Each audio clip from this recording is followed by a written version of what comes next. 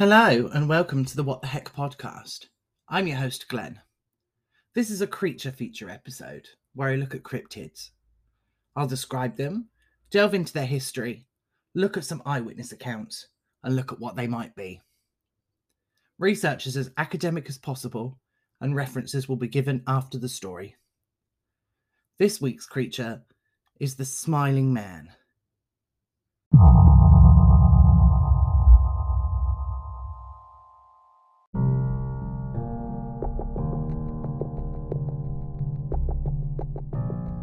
"10 years ago, on the subreddit Let's Not Meet, user Blue Tidal posted a story.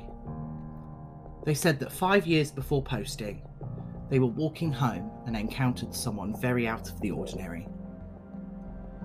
As they turned a corner onto a side street, they spotted the silhouette of a man dancing.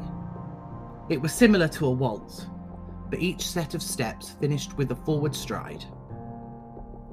As the man got closer, the poster noticed how graceful the movements were, and also what he looked like.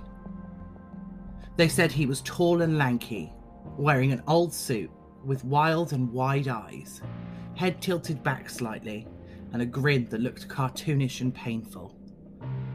This isn't the beginning of the story, but a great place to start.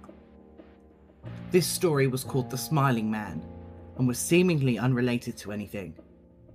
However, the story runs a little deeper than that. This creature feature will be a little different because I'm looking at 2 cases of encounters with potentially the same man. I'll describe him during the story rather than separately. Be warned though, it's a little intense.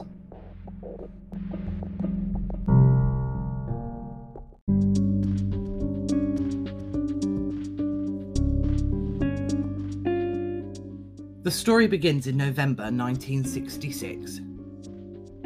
Woodrow Derenberger, a sewing machine salesman from Mineral Wells, West Virginia, was returning from a business trip in Marietta, Ohio. He stopped because the sewing machine in the back of the truck had shifted. Derenberger adjusted it, then got back on the road. Then he noticed lights ahead of him. Thinking it was the police, he stopped his truck again, only to discover that it wasn't actually the police. It was an aircraft that Derenberger said was shaped like a kerosene lamp chimney. You may have seen one. They're the lamps that often get seen in movies and TV shows set in the 1800s.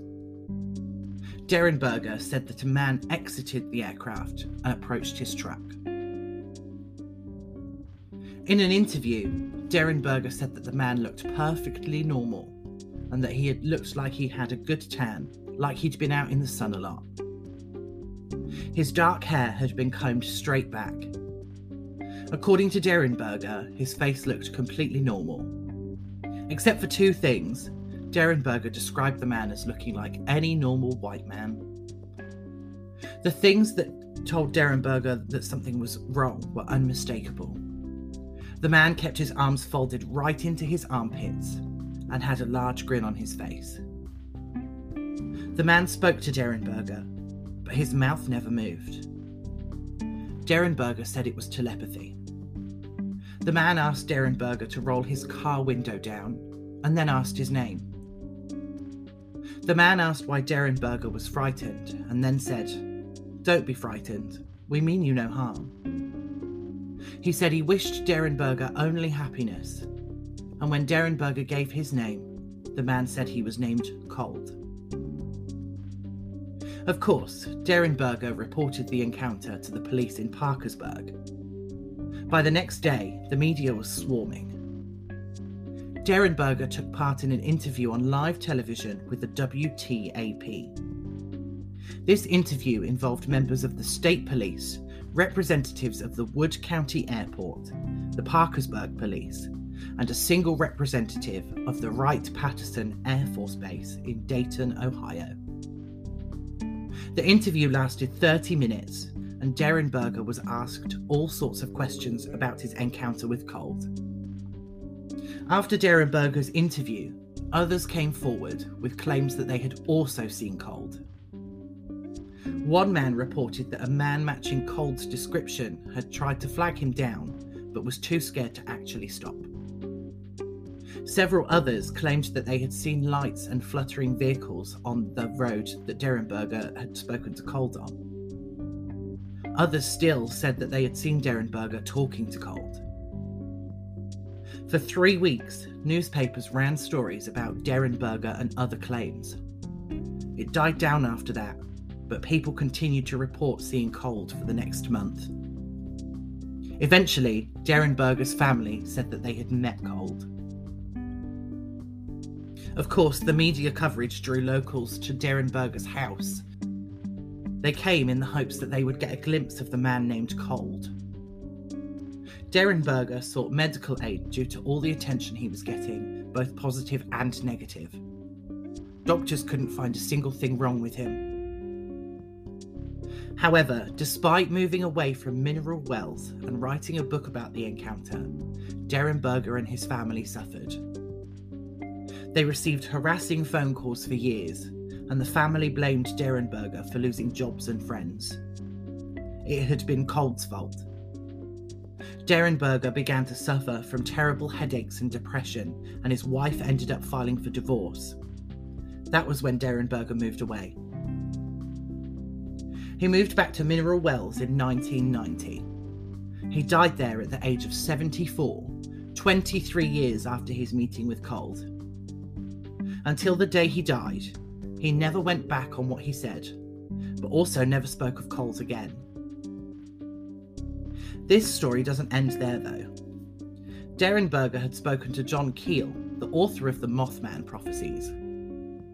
In 2002, Cold appeared in the film of the same name, starring Richard Gere. In the film, Cold's first name is revealed. The man who stopped Derenberger in 1966 was called Indrid Cold. So far, nobody really knows what happened on that road, but Brian Denning, the author of Skeptoid magazine, seems to think that Derenberger stood to gain nothing from telling the story. He says that telling the story cost him almost everything and caused him to hide away. John Keel was said to have visited Derenberger, finding him hiding behind closed curtains from both believers and skeptics. Derenberger was said to have told Keel that Indrid Cold had friends, and they frequently visited him, arriving by car and having long chats. Derenberger never escaped Indrid Cold, and the story died in 1990 with him, until the Reddit post surfaced.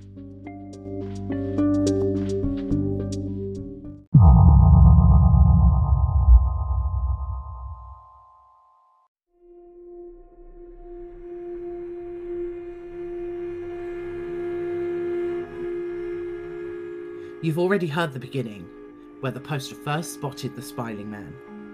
But what happened next? I'll tell you.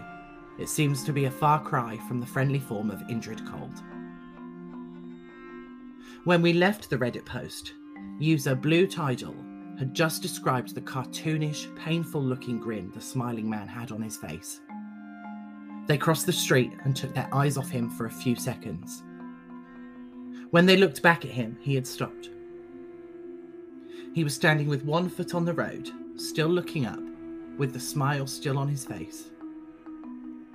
Blue Tidal began to walk again, keeping their eyes on the man.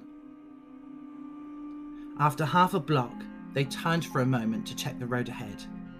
It was clear. They looked back for the man and he had disappeared, until they noticed him.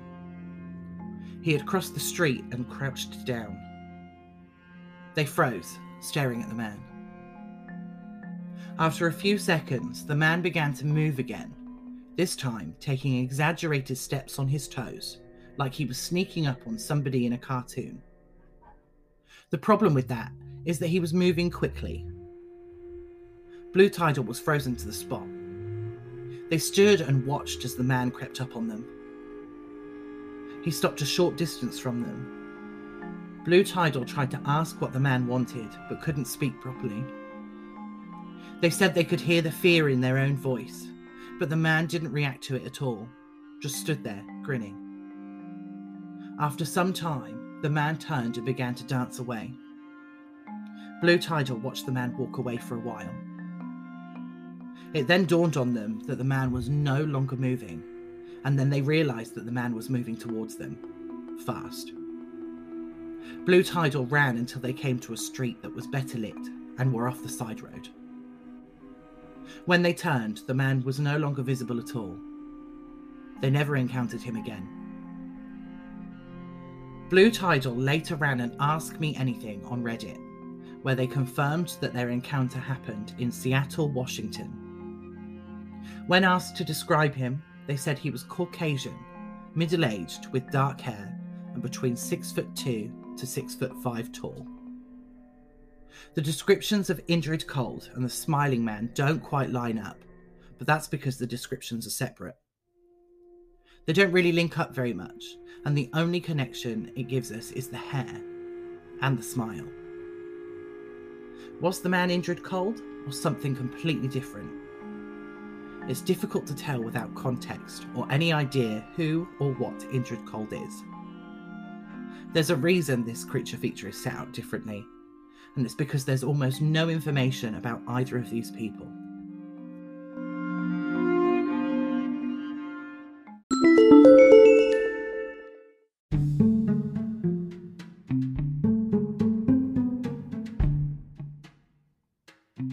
What is Indrid Cold?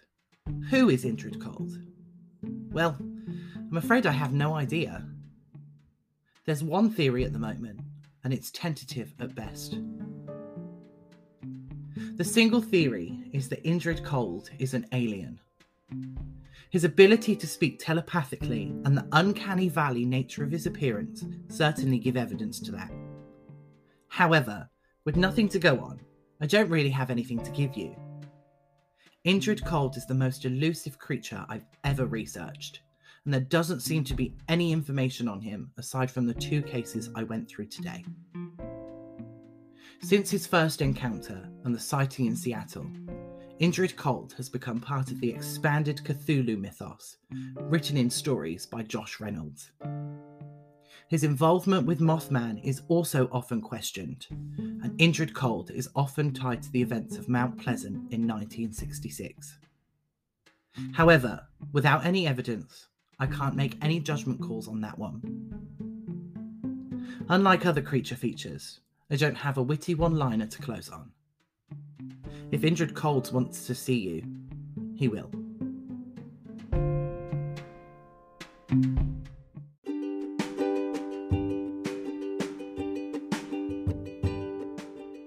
The stories from this episode came from a Daily Yonder article called Local Law, Woodrow Derenberger and the Legend of Indrid Cold, a Reddit post from the Let's Not Meet subreddit called The Smiling Man, and another Reddit post from the Smiling Man subreddit calling for an Ask Me Anything.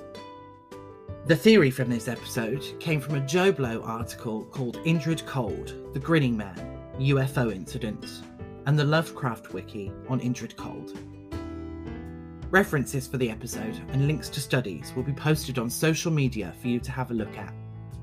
Speaking of social media, links to those and other ways to listen are in the episode description under my link tree. You can currently find me on Facebook and Instagram. Patreon is getting an upload of one of the transcripts each week as part of the £3 tier. The link to the Patreon is also on the link tree, and, as before, you're welcome to pledge more than £3 a month, and I'll find something extra special for the people that do. I do have an email set up on the link tree, but it doesn't open a new email, so that's in the description of the episode too. Send me your spooky stories, unexplained events, and anything else you want me to read out. Or, if you have any corrections or issues with things that I've said, let me know and I'll address them as soon as I see the email. The next episode will be out on Wednesday, and next week's creature feature will be released on May 7th, so hold on until then.